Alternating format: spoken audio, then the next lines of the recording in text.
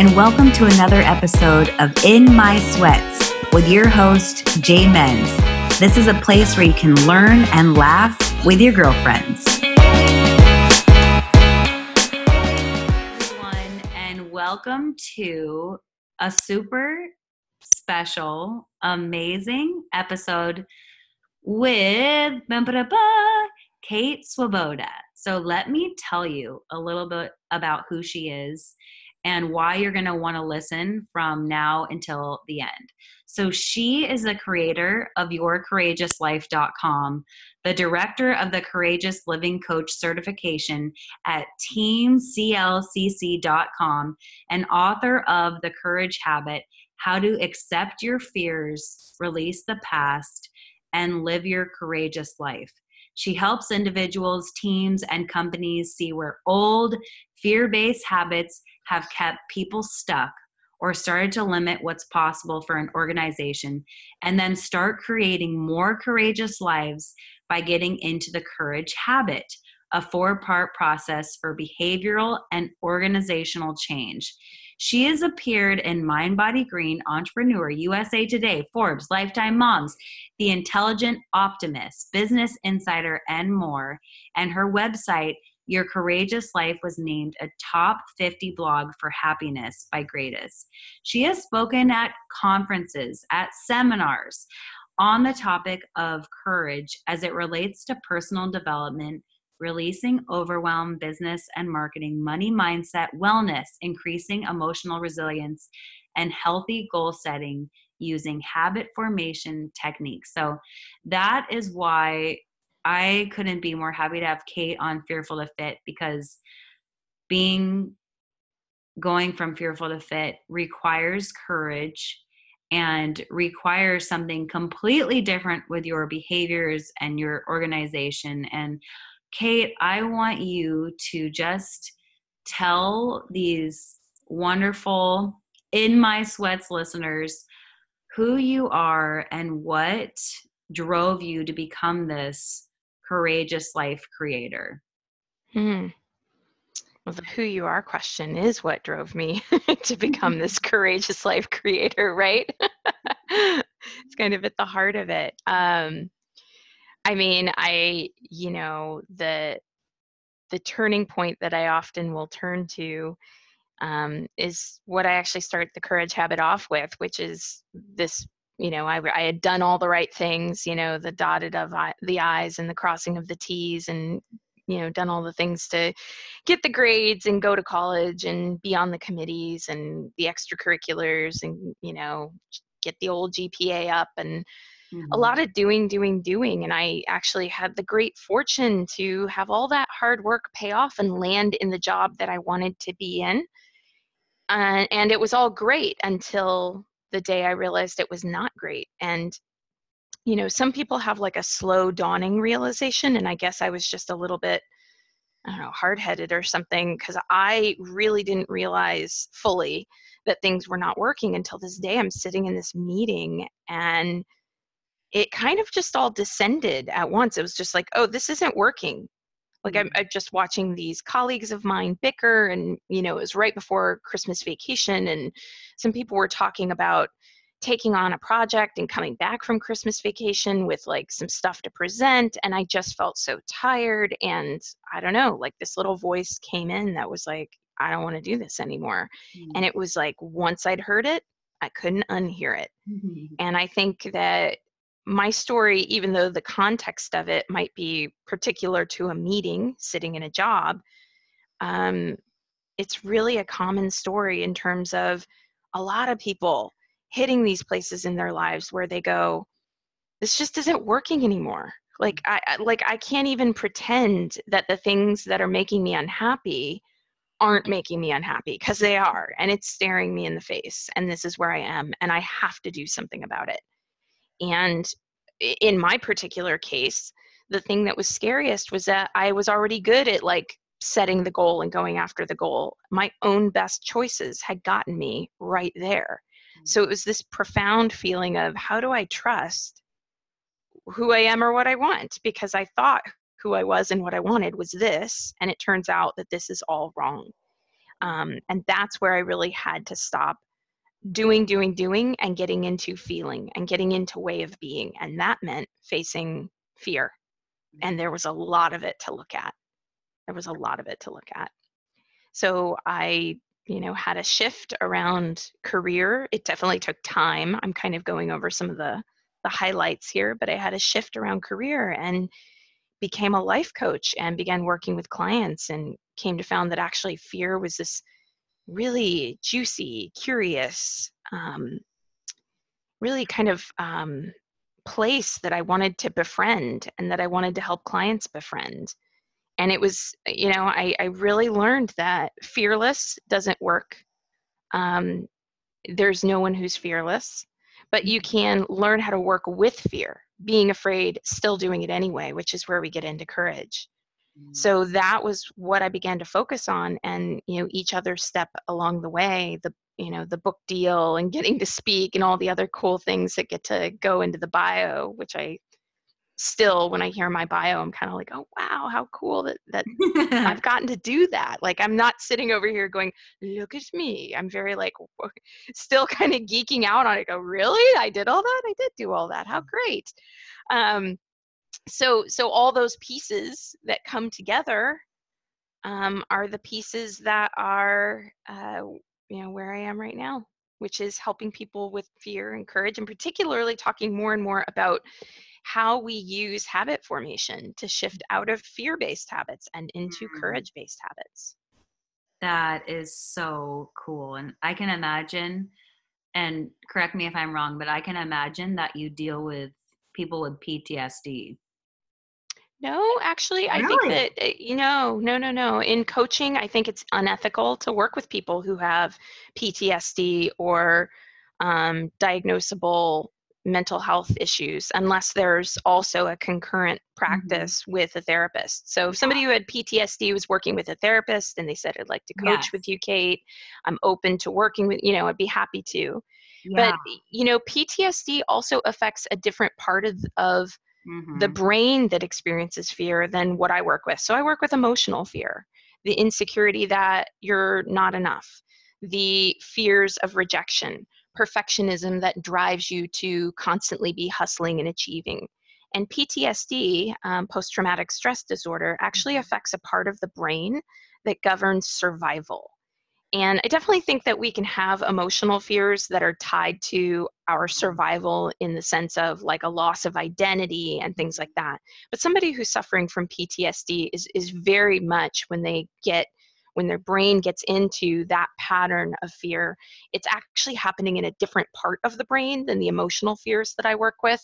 And it's also something that I think really requires the help of someone who's gotten their marriage and family therapy degree and a license to practice therapy and has like a lot more resources than coaching can offer. I am loving that you're saying this because oddly enough, amazingly enough, a lot of listeners have that common theme of PTSD. And so honestly, just hearing you say that will help so many of them be like, well, I've been to coaching and I've been to counseling, and maybe a blend of the two, or maybe knowing that that hits a different part of the brain. I'm telling you, just you saying that is going to be so freeing to people experiencing it, because when you're talking about like you just saying that, I go, God, she knows her stuff. This is so amazing. I'm so glad I'm talking to you today. When you had that voice inside your head that was like, I am no longer happy. This is not what I thought it was going to be like when I did dot all the I's and I crossed the T's. What was the first step you took from that moment? Well, here's the thing I love to share a little bit on podcasts. The first step I took was actually to keep doing more of the same thing that I had been doing. And it was my stumbling point. And I like to share that, and I'm very public about it because I think that, the light at the end of the tunnel story where there's a realization and then you change and then like everything's better. I love those stories, but in a way they're not like real life in so many ways, right? Like we can have realizations that something isn't working and then do all of the wrong things because it's what we know, and it's about developing a new skill set. So I would really encourage people listening to like think of courage not as who you are. I mean, first of all, you're not actually born with it. Psychological courage, you're not born with it. It is a skill set. It is a way of being. It is emotional resilience that you develop. And also it's habitual. So our habitual behaviors govern a lot of what we end up doing. And my habitual behaviors when I was sitting at that job had been all about a fear pattern of perfectionism. So I tried to fear pattern perfectionism my way through my fear. I was like totally like, I need to do something different. And then I'm on Craigslist and I'm on, the job boards. This was all more than a decade ago. It was quite a while ago, but I was, I'm on like the job boards going, what other jobs could I have? And I'm starting to catalog and research and make it a whole project. And the step that I actually needed to take, which I eventually did take, was realizing that I was just completely afraid. And I had to be with the fact that I was afraid, or else I was just going to do the same thing all over again, because I was trying to like make it more comfortable for myself by going into perfectionism. And what I needed to do is just go like, I'm actually completely afraid. I don't know what I'm doing. I don't know what the next step is. I don't have an easy answer to pivot to. And that to me is where, that is where I practiced courage. That's it right there. It's not, oh, I practiced courage because I realized it was wrong and I, bravely went in the other direction. No, it's I practiced courage because I realized it was wrong. I didn't have a fast, quick, easy fix for what didn't feel right. And I sat with the fear and willing to get curious about it and explore it and go, why is this coming up?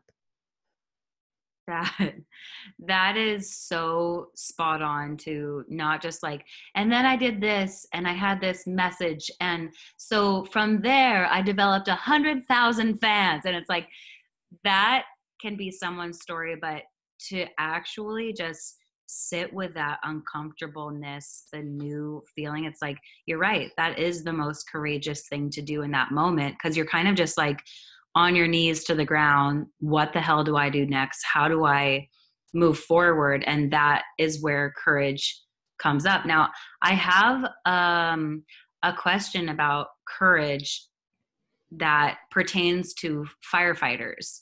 So do you think that firefighters start having like, they have something different within their brain that they go, I want to run into a burning house? Or do you think that they want to be firefighters? Like, how would you answer that question of just like, do they have a different chip inside their brain, or have they practiced courage at a different point in their life and that's what makes them want to go towards that career? It's really hard to say, but here's what I do know. Okay. If we're talking about, I love this. There's actually a psychology of courage. There's people who study courage as a psychology, and you can probably hear in my voice that I completely geek out on it. I'm like, oh, give me an abstract on the psychology of courage. And within the discipline of the psychology of courage, this is why, and I talk about emotional courage. There's actually another differentiation of courage that is sometimes talked about, and it's called moral courage.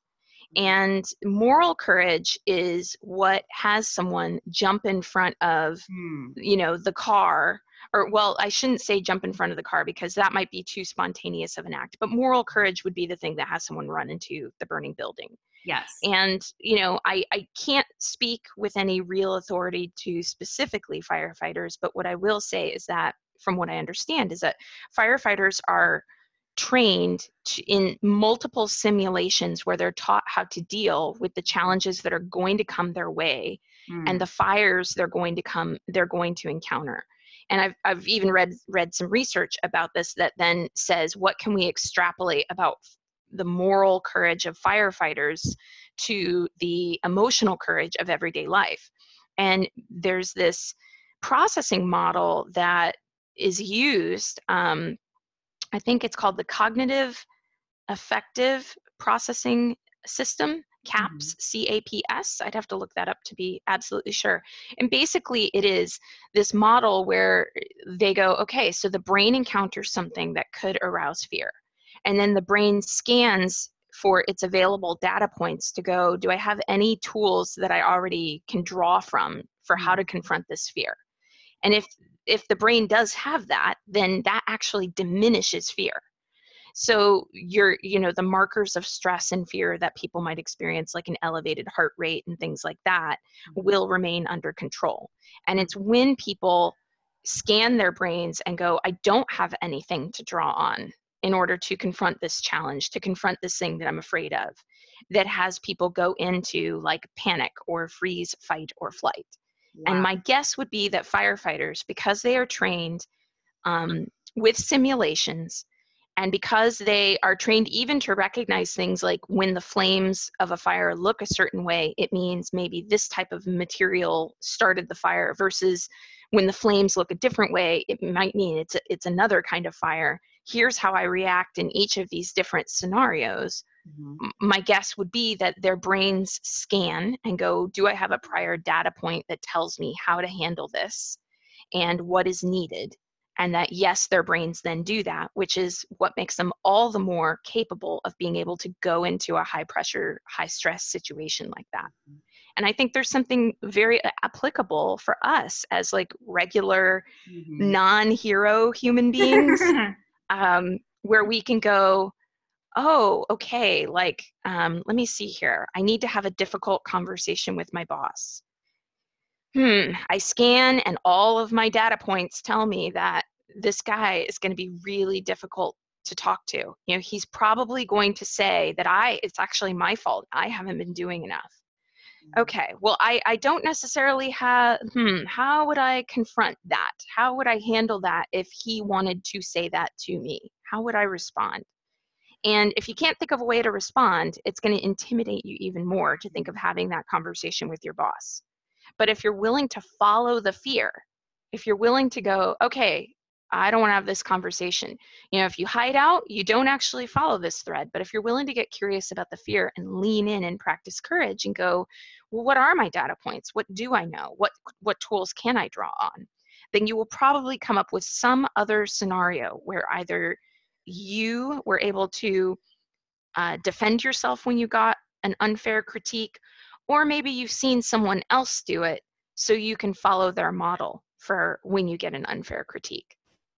To me, it's all about, with this emotional courage, how do we look at the patterns that we habitually go into that just keep us recycling the same old fear-based patterns, stories, behaviors, and how do we interrupt those patterns so that we can instead practice courageous habits? Because the more courageous behaviors I'm choosing in my life, the more courageous my life will actually be. Wow. That, as you're saying this, a scenario is playing in my head that most women envision, where a man breaks into the house and she's in her bed and he creeps up the stairs and he comes in the room and she goes, oh shit, how am I going to handle myself? I didn't have time to get anything. And so as you're talking, I'm like, well, she would probably not be scared if she knew exactly how to fight back, what moves to do. And so it's like, would you say that part of moving through your fear and becoming more courageous is being prepared for when, and hopefully not if, these things actually happen? Like, what if you played out the entire scenario and you were equipped with the tools? Would that make your fear decrease? Well, the example you gave deals with a threat to someone's physical safety. And again, I'm more in the camp of one's emotional safety. And in the scenario you describe, I mean, even though I work with courage and fear, I think if the same scenario happened for me, I would be totally terrified because I would perceive a threat to my physical safety. Okay. If I have spent 10 years training in jujitsu, I'm probably afraid, and I'm also like, I'm going to kick this guy's ass, like if I can, right? And then I can't help but also want to add in that one of the unfortunate things about the rates of rape and sexual assault in particular that happen in our in the United States, in our country, is that the scenario you just described is actually the least likely one for when women are raped. Women are most often raped by people that they know, people that they trust. And so that's one of the things that, you know, you can't really prepare yourself for. So I think that if we come back to emotional courage specifically, how do I go after the big dream? If I'm intimidated by the idea of doing something in the name of my health because I feel really stupid, you know, I feel like I go to the gym and everybody there knows what they're doing, but I have this voice in my head going, you don't know what you're doing. You know, how do I work with those states so that I can actually move forward in my life in a bigger vision, longer term kind of a way?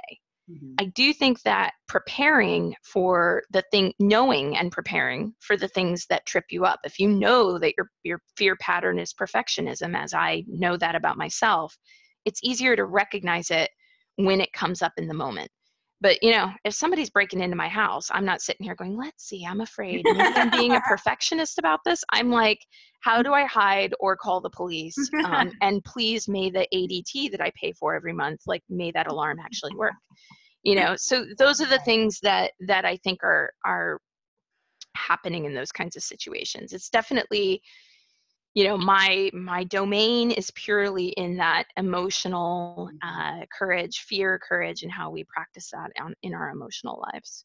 I'm glad that you talked about that and differentiated, because I think that was one of the questions I wanted to ask. But now that you differentiated, like, it makes me, and I know that it's going to make other women feel this way too, it makes me feel better knowing that that stat you just shared, that like that's least likely to happen than something else. And so now we focus on the emotional side of fear and courageousness, and that's what I wanted to kind of transition to was, what would you say would be the first step you needed to take to start transforming your habits?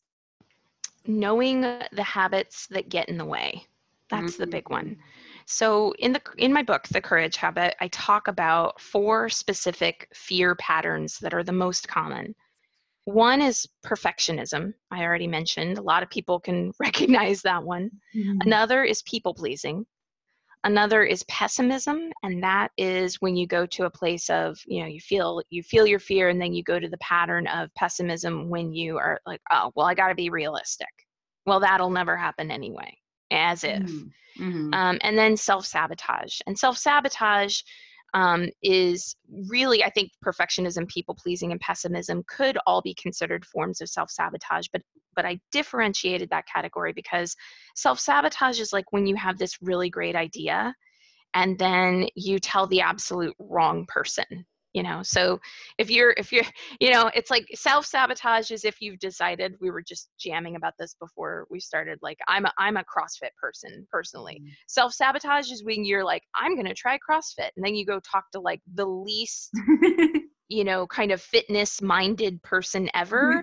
And all that person is going to talk to you about is, well, I've heard CrossFit, people get this thing called Uncle Rhabdo, where your body just completely breaks down and eats its own muscles. And even though like that's not even something that is likely to happen, you know, so that is self-sabotage. Self-sabotage is 2 steps forward, 1 step back. So perfectionism, people pleasing, pessimism, self-sabotage. If we want to live more courageous lives, if we want to let go of fear-based habits and create courage-based habits, we have to first be able to recognize when we are stuck in a fear pattern. Because if we just try to push over to the courage, we'll get stuck in those fear patterns again and again and again without even realizing it. What would be the most common fear pattern that you hear? Most people tell me perfectionism. That's the big one. That's the one most people will claim. Most people do not want to claim pessimism. And I got to tell you, we all do all of these. You do them, I do them, we do them all. It's not like I just do perfectionism and I never do pessimism. It's not like anybody never people pleases. It's not like anybody never commits an act of self-sabotage. But perfectionism's the one that people tend to have the easiest time identifying, and the one that people tend to have the hardest time owning is where they go into place of pessimism. And I think that's because in our culture we get a lot of messages around no whining, no wallowing, don't be so negative. And so a lot of people feel pessimism and they carry shame about their pessimism, and they don't want to be judged for their pessimism, so they don't say anything about their pessimism. What a web. Yes, very much so. Very much so.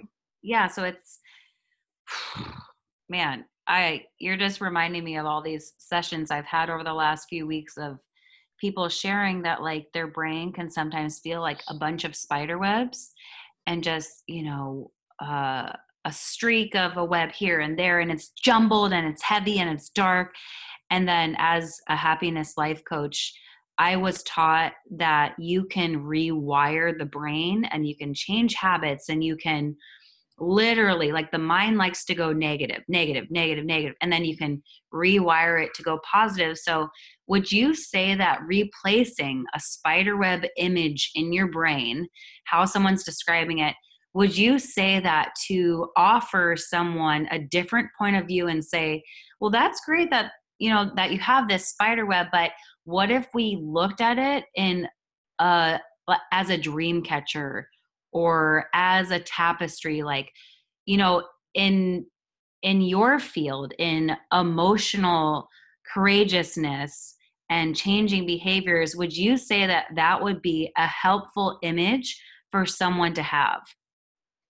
Well, it depends on their association with spider webs and with, dream catchers, right? Because some people see spiders as majestic and tenacious because they keep rebuilding their webs no matter how many times they get knocked down. So I tend to go with the metaphor that the client most likes, but I would definitely say that it's possible to rewire our habitual belief systems, our habitual ways of thinking about things. And if those habitual ways of thinking about things tend to be negative, it is absolutely possible to notice that tendency and interrupt that as a habit and decide to step into an alternative. And that's actually part of what the research was bearing out when I was researching and writing The Courage Habit.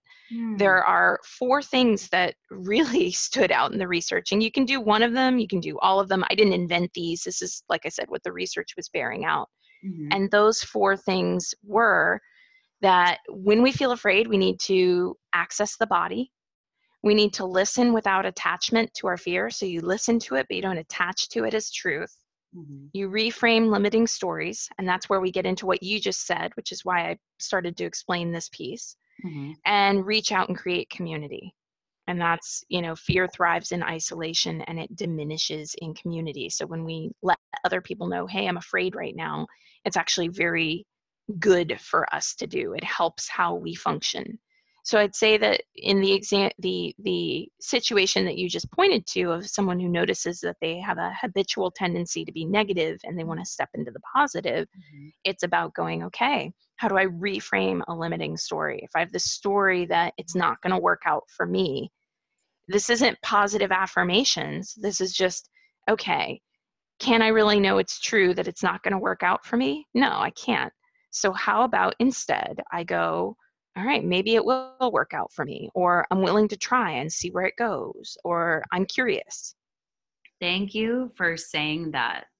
That is just, it's so much bigger than I think you even know, for someone to just hear something so simple, so broken down, and they can listen to that, hear it, write it down, maybe post it on their mirror or something, and then just like to hear that. And I love what you said about isolation and sharing and being in a community diminishes that feeling, and in isolation you're just like stuck within it by yourself. That is a good reminder that sharing will make you feel 10 times better than just keeping it to yourself. So thanks for saying that. And I wanted to ask, one last question of throughout your entire career of doing this, what's been the biggest thing that has surprised you along the way? That is a great question. I think what's been most surprising to me is, I mean, the research into habit formation really, it's like I knew it logically. I practiced it on some level. I worked it with my clients, but to really find that it's so broadly applicable was helpful for me. So you're just really realizing that it has the power to transform anything. It has the power to transform a relationship. Like there are habitual arguments that people get into with their partners, right? Same marriage, same year, or different year, same issue. Like we're still fighting about how to load and unload the dishwasher or whatever the thing is for the person. And it really is like habitual. Like one person does one thing, one person does another thing. The dance of the argument plays itself out. But if one of those parties is willing to interrupt the habitual way that it plays out, everything changes. And I mean, I even apply habit formation to how we get my 5-year-old daughter to bed. I mean, it's really truly applicable in so many different places. And I think it's really powerful to realize that it's like, yeah, if you're functioning on autopilot and you're just kind of going about your day, doing what you do without any consciousness around it, then you tend to get the same thing over and over. But if you're willing to shift even just a little bit, it can set you off on this new trajectory. And I find that to be really positive. And these are tools I still use. I'm not a guru over here. I don't have a perfect life. I get stuck in my fear. I'm not about fearless. I don't think it exists. I think everybody feels fear and you work with it as it comes up. And so, I'm using it to write my second book. I'm using it to, be on an interview with you. And like, I always get pre-interview nerves, I use it to, get through tough workouts in CrossFit. I use it in a lot of different contexts in my life. And I think that when we get really clear and intentional about how we use these tools, they just have such incredible impact. Completely agree. And I want everyone to know, Kate, what would be if someone was just like, oh, what Kate is saying is speaking to me so much, and they want to know how to be more courageous with their life, would you suggest starting with your book? They could. I love it when people want to read my book. And I think that a willingness to just slow down and access the body is a great place to start. I mean, I'm in the business of writing books and hoping they will be read. So I'm certainly not discouraging anyone from reading my book, but I'm also not in the business of trying to push my book on anyone. So it's like, start with the tool that's most accessible to you right now, which is everybody listening to this is in a body and has the capacity to access their body, to slow down, to breathe, to go, I feel this sensation in my body. Let me pay attention to it so I can get curious and figure out whether or not this sensation is telling me that I'm afraid or that I'm excited, because they can feel very similar. And anybody who wants to, I actually have a lot of free resources at yourcourageouslife.com for anybody who subscribes to the newsletter, including an audio body scan where people access the body, and it just walks you through how to touch base with your somatic experience. I love that. Somatic therapy is like one of the best things ever created. Lastly, if we didn't talk about this at all, but I just want to pique someone's interest if they're interested. Now, you train life coaches or you train coaches, or tell me a little bit about that. I train life coaches. Yes, I'm the director of the Courageous Living Coach Certification, and that's over at teamclcc.com. And I'm kind of wildly excited about the program. It's like the dream job I didn't know existed, where, you get to work with the participants and offer coaching, geek out on curriculum design. And this is some of the stuff we talk about. It's like when you're working with your clients, how do you help them to recognize their fear patterns and how habits work in the brain, and then apply that to the work you're doing with them. And it's a very exciting thing to be able to do that kind of work with people. So yes, I train and certify life coaches. It's a wild, wonderful ride. And is that a ongoing, continual sign up, or is that like just open certain times of the year? It's only open certain times of the year. We pretty regularly collect applications from people, and then we do a periodic review during one of our open application periods. And then the program it's not an evergreen kind of thing. The program runs once per year, and we kick off every January with an in-person retreat in California. And then, spend the better part of a year working together. And I don't know. I think of CLCC as being kind of like a community family, a chosen family kind of thing, where it's all about how do we do this work with one another. And a lot of what people are hearing me talk about here about not doing the guru model, I'm just like, please, let's not have more life coaches who are like, I can fix you. We don't need that in the world. How about we have life coaches who are going, I can be with you. Yes. I can set a container for what you're experiencing. Yes. That is, thank you. Thank you for doing the work that you do. And I can't wait to go check out everything and then go buy your book. Oh, well, tell me what you think and put a selfie out there, because I share the selfies, book selfies. Oh, you got it, girl. Everyone, give Kate just an invisible round of applause, because we can't see you. But Kate, thank you for being here and sharing everything that you've learned and just literally pouring in. I know that this is going to change a lot of lives for people. So thank you for being here. No, thank you for having me. It's been a delight. Woo! Okay, everybody. I will put everything you need to know to connect with Kate in the show notes, and I will see you